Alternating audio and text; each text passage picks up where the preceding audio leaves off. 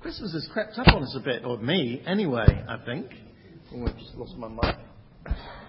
I don't know how it happened, and to be honest, winter as well has sort of suddenly leapt upon us and caught us by surprise. There's even snow on the ground in Leicester where we were yesterday. So in some ways I'm not ready for Christmas, but it is the first Sunday in Advent. Advent's the period when traditionally Christians remember the first coming of Jesus and look forward to the second coming of Jesus that has not yet happened. So in this Advent season, we're going to be following a little short series which I've called Why Christmas? And we'll be looking at some passages in the early chapters of Matthew. In many ways, I think this year Christmas looks as though it's going to be a difficult one for many people. Half of all small and medium-sized companies are expecting it to be a difficult time. 1/10 of them say it will be make or break for their business. Councils are cutting back on lights. Ireland is even worse. Brian Cowan, the Taoiseach in Ireland, has been called the Grinch who stole this Christmas and the next one and the one after that and the one after that. But it's actually not very easy here. But I will still be celebrating.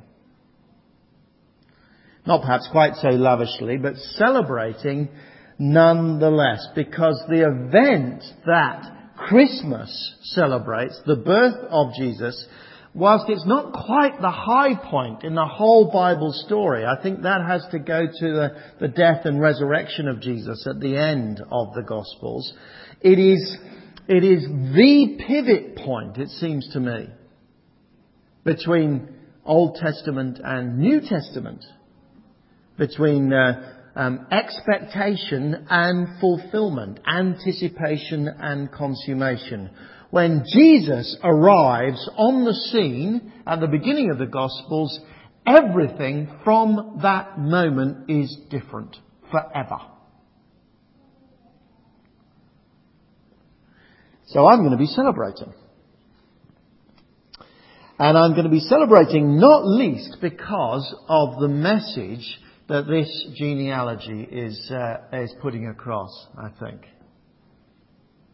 This genealogy, confusing and boring though it may have seemed as poor Pat struggled through it, says something very, very important. God keeps His promises.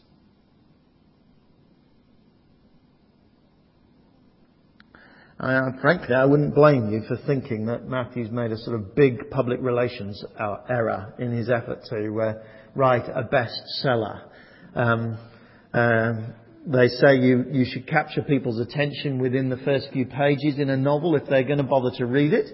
And Matthew goes and shoves this interminable genealogy at the beginning. And then in their wisdom, the people who finally put the Bible together put that at the beginning of the New Testament. So anyone who decides they'll start reading the New Testament has first of all to get through this genealogy. Why?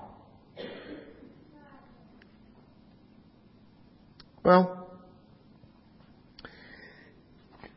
Matthew wants to explain to us why in the way that he has structured that genealogy. Matthew wants to say that, in fact, in a sense, this genealogy sums up the whole story of the Old Testament. There's a bit that he doesn't mention that we need to mention to get it into context. The Bible, the Old Testament says God created the world good, with nothing bad in it at all. And He created human beings in that world to take care of it. But we sinned. We disobeyed God.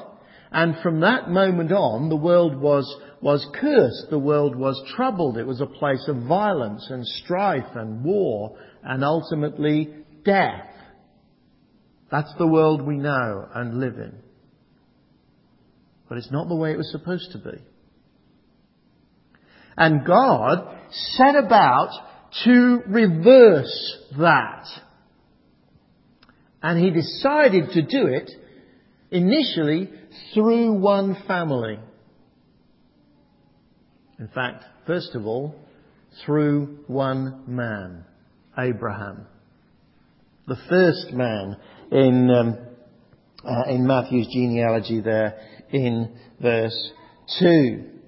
Abraham was promised that his offspring would become as innumerable as the stars in the sky and the sand on the seashore, that he would gather people from every tribe and nation in the whole world into one great global family of faith, that he would be their God, that they would enjoy his love forever, and that they would finally inherit the whole world. Indeed, as the story unfolded, it was to be a whole new heaven and a new earth. And finally, though it started with one man who received the promise, God would reverse all the troubles of his whole universe forever. That was the promise that was given first to Abraham. And then through the rest of the Old Testament, that we follow that promise. Because it was to Abraham's descendants that the promise was given. And at first, as the story of the Old Testament unfolds, things are slowly getting better. Isaac is born, then Jacob, then Judah, and Perez and Hezron and so on. And slowly, things are moving forward. Until under King David,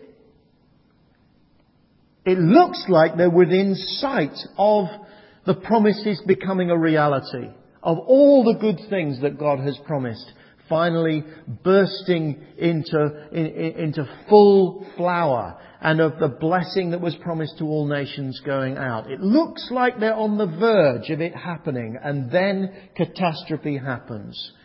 David sleeps with another man's wife, Bathsheba. He murders Uriah, her husband. And from that moment on, it is actually downhill all the way. David wasn't good enough to see the fulfillment of the promise, but now king after king after king seems to take Israel closer and closer and closer to catastrophe. There are good kings, but the tendency is downwards. Until finally, God sends Israel into exile, not anymore in the promised land.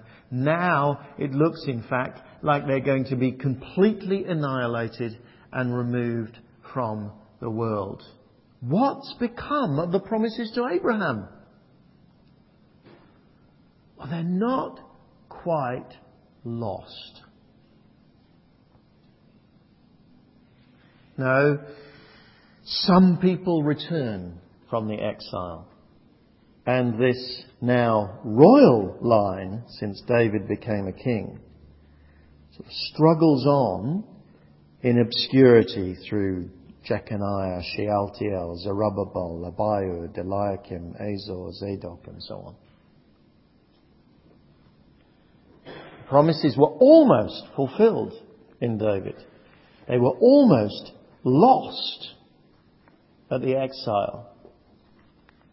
But then it is with the most enormous sigh of relief that you read, and Jacob was the father of Joseph, the husband of Mary, of whom was born Jesus, who is called the Christ.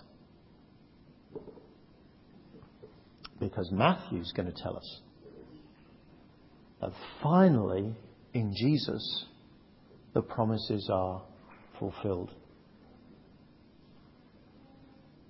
And the rest of the New Testament and the rest of history is about the unfolding and realization of those promises that were first made all those thousands of years ago to Abraham through Jesus. That's why Christmas is so important. That's why When you read Luke's Gospel and you see the angels going out to those shepherds on a hillside, you hear them say, "Today in the town of David a Saviour has been born to you. He is Christ the Lord." Notice, in the town of David, i.e. a descendant of that King David, but better than him. A Saviour, Christ the Lord.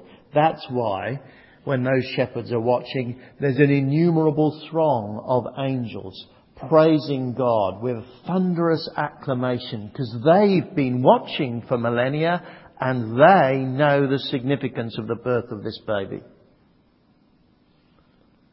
God has kept his promise that he made all those years ago to Abraham.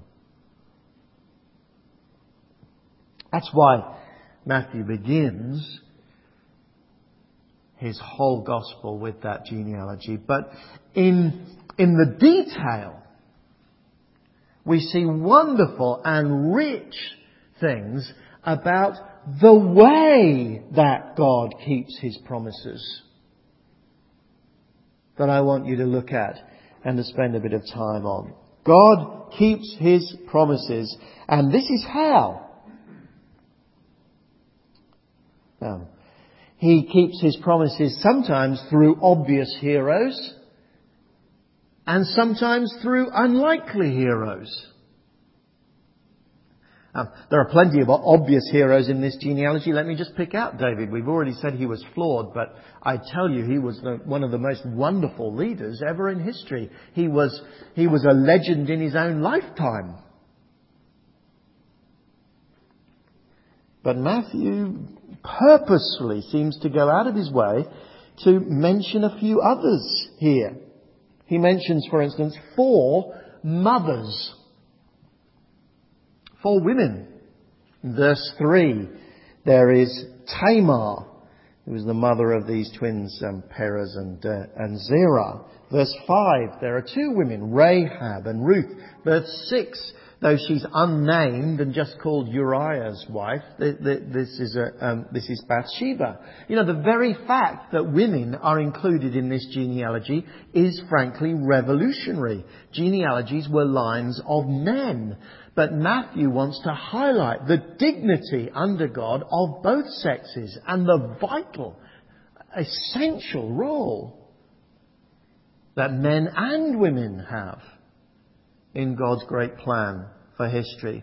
But more than their gender, these women are actually either mostly or probably all of them Gentiles, not people born into the family of God, not actually descendants of Abraham, but included in to God's great plan. And more than that, when you look at their stories as well, you see that they were, one way or another, associated with some pretty gross sins, not always entirely their own fault. For instance, Tamar there, in verse 3, she was the widow of Judah's sons. 2 of them had died. She'd married 2 of them successively. And she was determined that she needed to have a son within the family that she had married into. And Judah would refuse to give her the 3rd son as a husband, which she had every right to expect.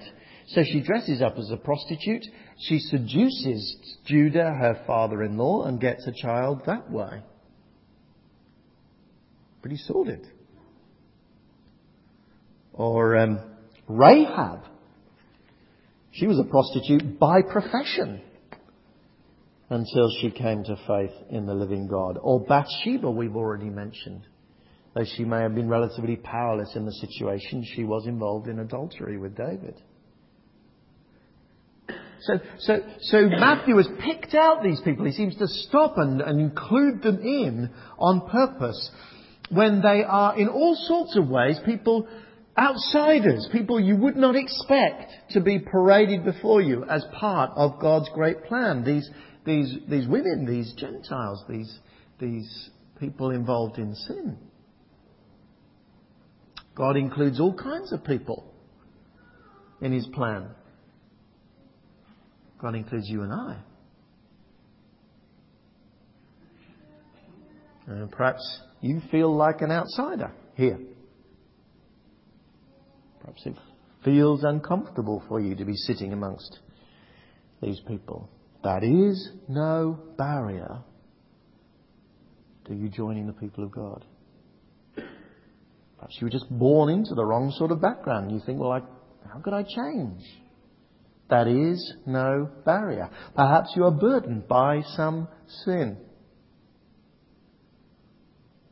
And you think, how could I be forgiven? How could I sit with all these wonderful, holy people who seem to be around here? That is no barrier.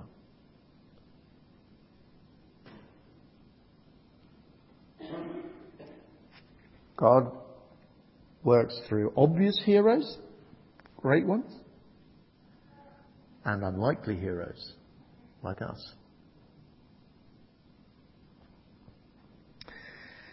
God works through good men and villains as well. Very obvious in this genealogy. For instance, there are some absolutely wonderful saints mentioned here. Josiah, for instance, gets a mention in verses 10 and 11. Josiah was a wonderful and godly leader. He found the book of the law, which had been forgotten for generations in the history of Israel, and he set about reforming the whole nation and did not a bad job, to be honest, within his life. But there are others who are far from saintly in this story. For instance, Josiah's father, Ammon, there, was an awful man who ultimately, in God's justice, was killed in a palace coup. Everyone thought good riddance to him. Or a few generations earlier, Ahaz is mentioned. Ahaz was an apostate. Ahaz closed the temple sanctuary. He practiced child sacrifice, almost certainly. And when he finally died, they decided they weren't going to bury him in the tombs of the kings. It just would be too awful to give him such honour.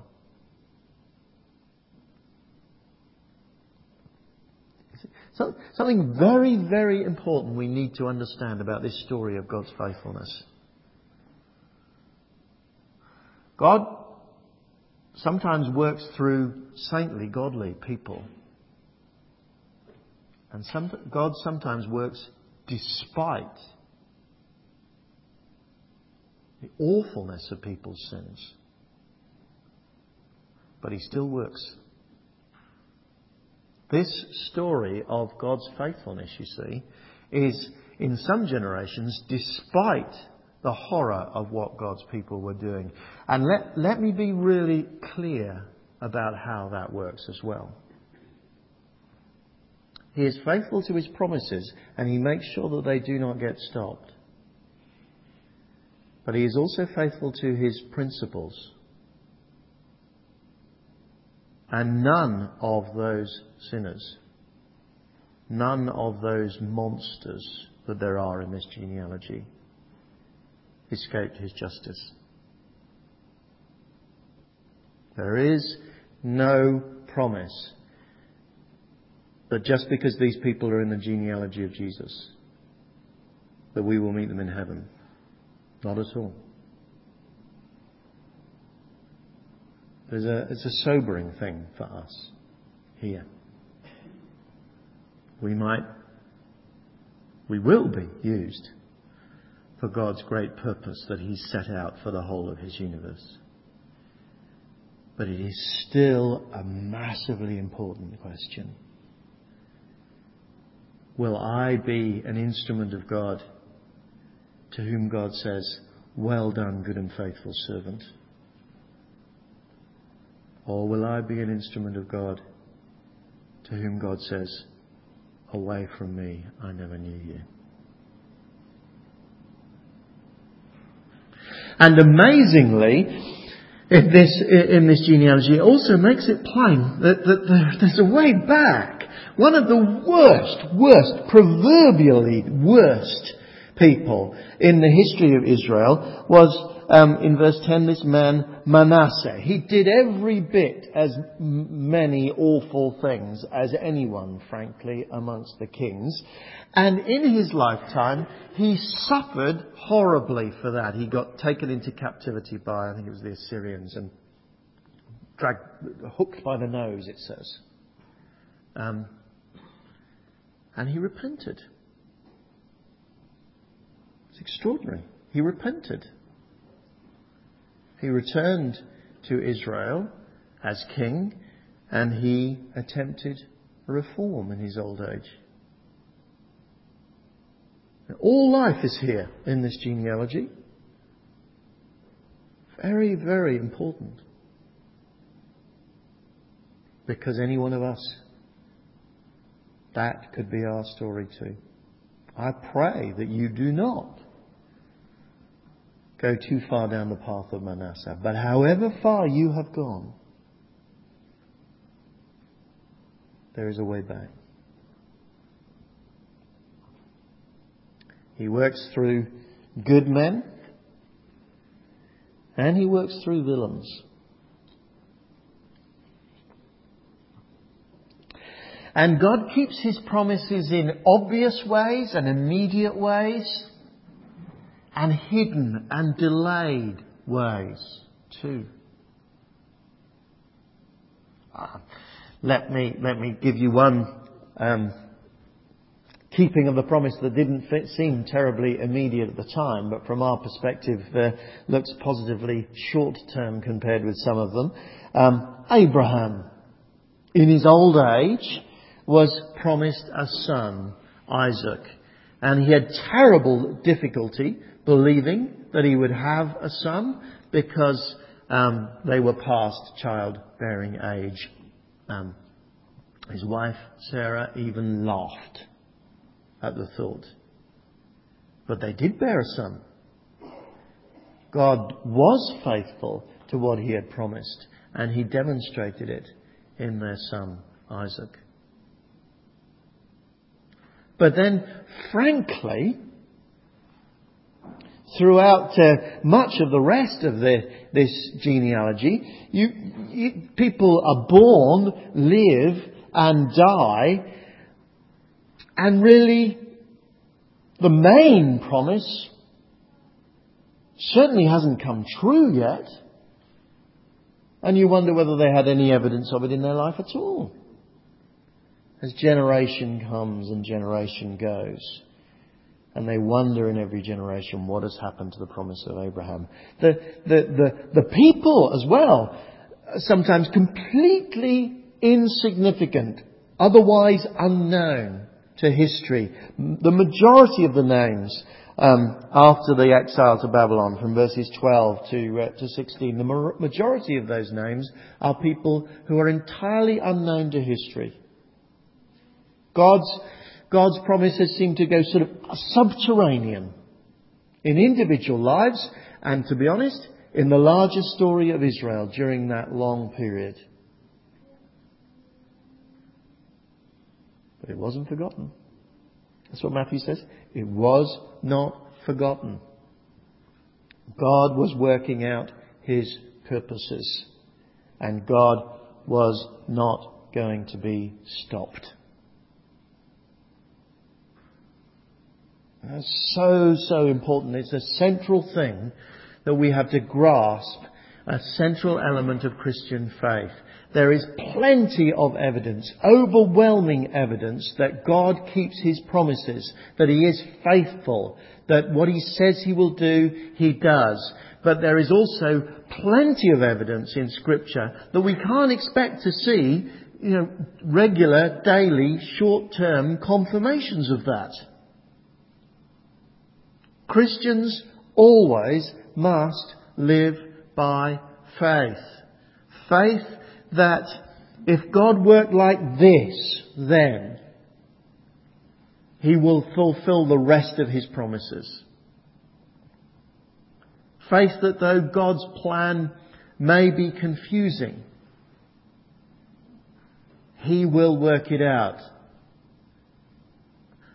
I often mention the story of Cambodia in that context. It's a harrowing story. You will know the outline of it, I'm sure, of Pol Pot coming in and effectively destroying that country and annihilating the church when it had just started to flourish. And the people there must have thought, what has happened to the good purposes of God? Well, if you go to Cambodia today, you will find a growing, vibrant Christian church that has risen from the ashes and that is establishing itself as a vital force in the country of Cambodia. The martyrs under Pol Pot had to die in faith that though they could not see what God was doing, He would not be stopped in His purposes. I don't know what God's doing in your life. I don't know the things that you long for, that you wish would happen, that you will have to just accept may not happen in your lifetime. You will just have to trust that God's larger purpose for you is to bless you and give you an eternity of joy in His presence. Because not every promise comes true immediately, even in our lifetime. As Hebrews says about another list of people of faith, all these died, not having seen the promise fulfilled.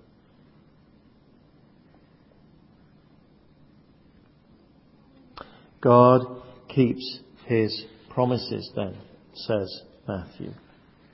God is faithful. Indeed, He uses a device to try to help us to see how God keeps His promises within the messiness of history.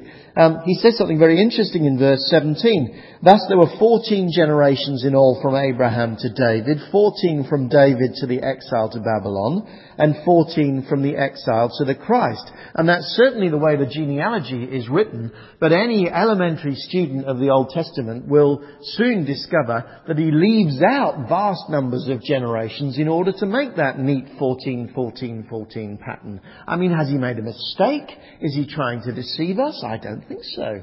He shows elsewhere he has a deep knowledge of the Old Testament. Matthew doesn't make mistakes about his Old Testament knowledge, and it's also clear that he's writing to people who also knew their Old Testaments. No, this is not a mistake. This is not deceit. This is something else.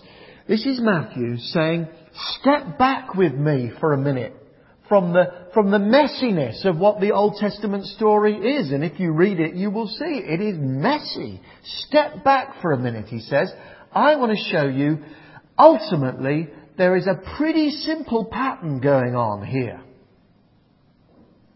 There is Abraham, who was given promises. There is David, who finally demonstrated that no human being was going to be able to fulfill those promises. There is the exile in which the promises were nearly lost, but we saw that God was not going to forget His promises, and He brings back a remnant, and there is Jesus. That is the story.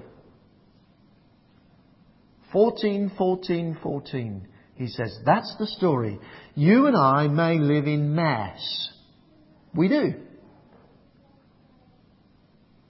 We may live with lots of confusions, lots of uncertainties, lots of things that might distract us. But ultimately, it is pretty simple, your life. If you are a person of faith here, it is pretty simple. You have put your faith in Jesus Christ. You have sought forgiveness, won for you at the cross for every one of your sins. You have entrusted yourself to that Jesus, and you have begun to follow Him by the help of the Spirit. And you have been promised that God will never leave you or forsake you. You have promised that His love will, you have been promised that His love will endure even beyond death. You have been promised that one day you will be resurrected with Jesus. You will rise from the dead. You will be brought into a new heaven and a new earth, where there is no longer any mourning or crying or death or sin, in the presence of the Holy God. And God has made that promise to you. He will bring it to fulfillment. Full stop. I know there's mess and confusion. There is in my life, there will be in yours. But step back a minute, says Matthew. That's the story of the world. That's the story of your life. Which is why I love Christmas.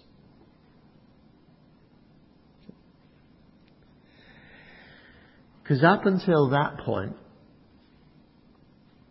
it was just words. It was just God saying He was going to do this.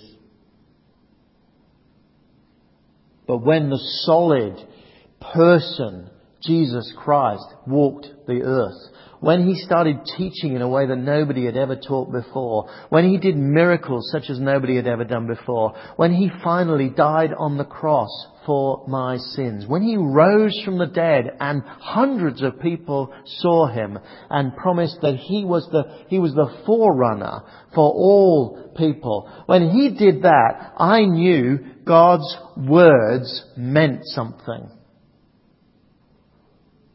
Christmas is the beginning of the fulfillment of God's promises. I want to say to you, do you believe that? I'm sure there will be people who don't yet believe that here. If you are one of those people, investigate it, think about it, look at it. There is ample evidence in the Bible that every promise that God made, He has fulfilled. And I want to say to you, you believe it. I want to say to you,